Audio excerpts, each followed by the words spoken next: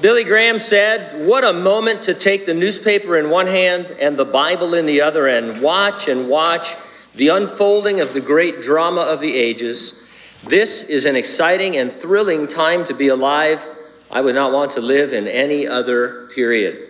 We reserve a few minutes to discuss current trends that you'd expect from reading Bible prophecy. We are futurists. We interpret all unfulfilled prophetic passages as future events in a literal, physical, apocalyptic, and global context. Biometrics, artificial intelligence, cashless commerce, the manipulation of human DNA, global government, the exponential growth of human knowledge, one world religion, and the rebirth of national Israel are all end times developments the Bible predicts. And all of these are increasingly trending in the news. The rapid progress in artificial intelligence, AI, is a disturbing trend. AI is the ability of machines to mimic the human mind. The ultimate goal of AI is to create an object that can think like a human. One article I read was titled, "Facebook Building AI That Sees, Hears, and Understands Everything We Do." Here's some excerpts. Facebook wants to build an artificial intelligence that learns to understand the world like humans by watching our every move. The tech giant has announced plans to teach AI to understand and interact with the world like we do in first person.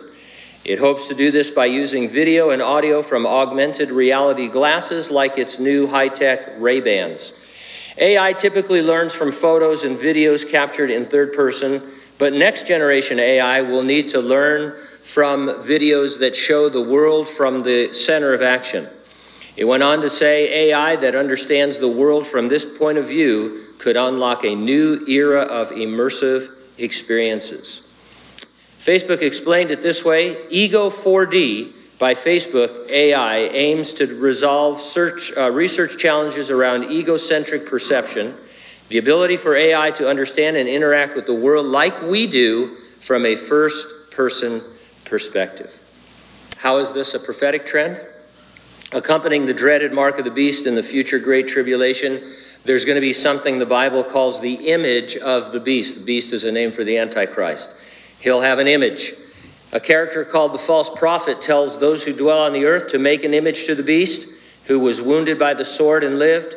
He was granted power to give breath to the image of the beast, that the image of the beast should both speak and cause as many as would not worship the image of the beast to be killed.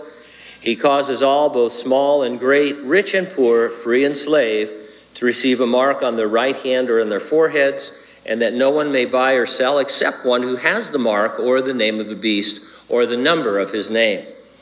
The image is made by those who dwell on the earth, and so there's some kind of a contribution to it from people on the earth.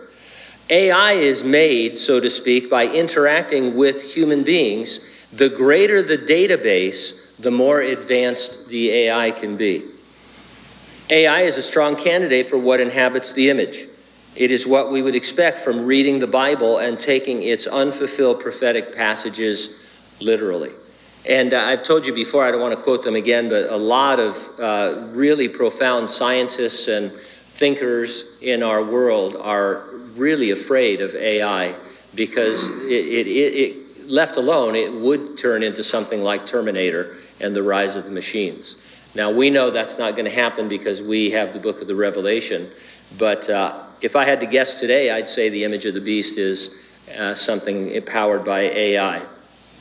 We believe the resurrection and rapture of the church are imminent, could happen at any moment. Nothing needs to happen before the Lord comes to resurrect the dead in Christ and rapture living believers. Are you ready for the rapture? If not, get ready, stay ready, keep looking up, because ready or not, Jesus is coming.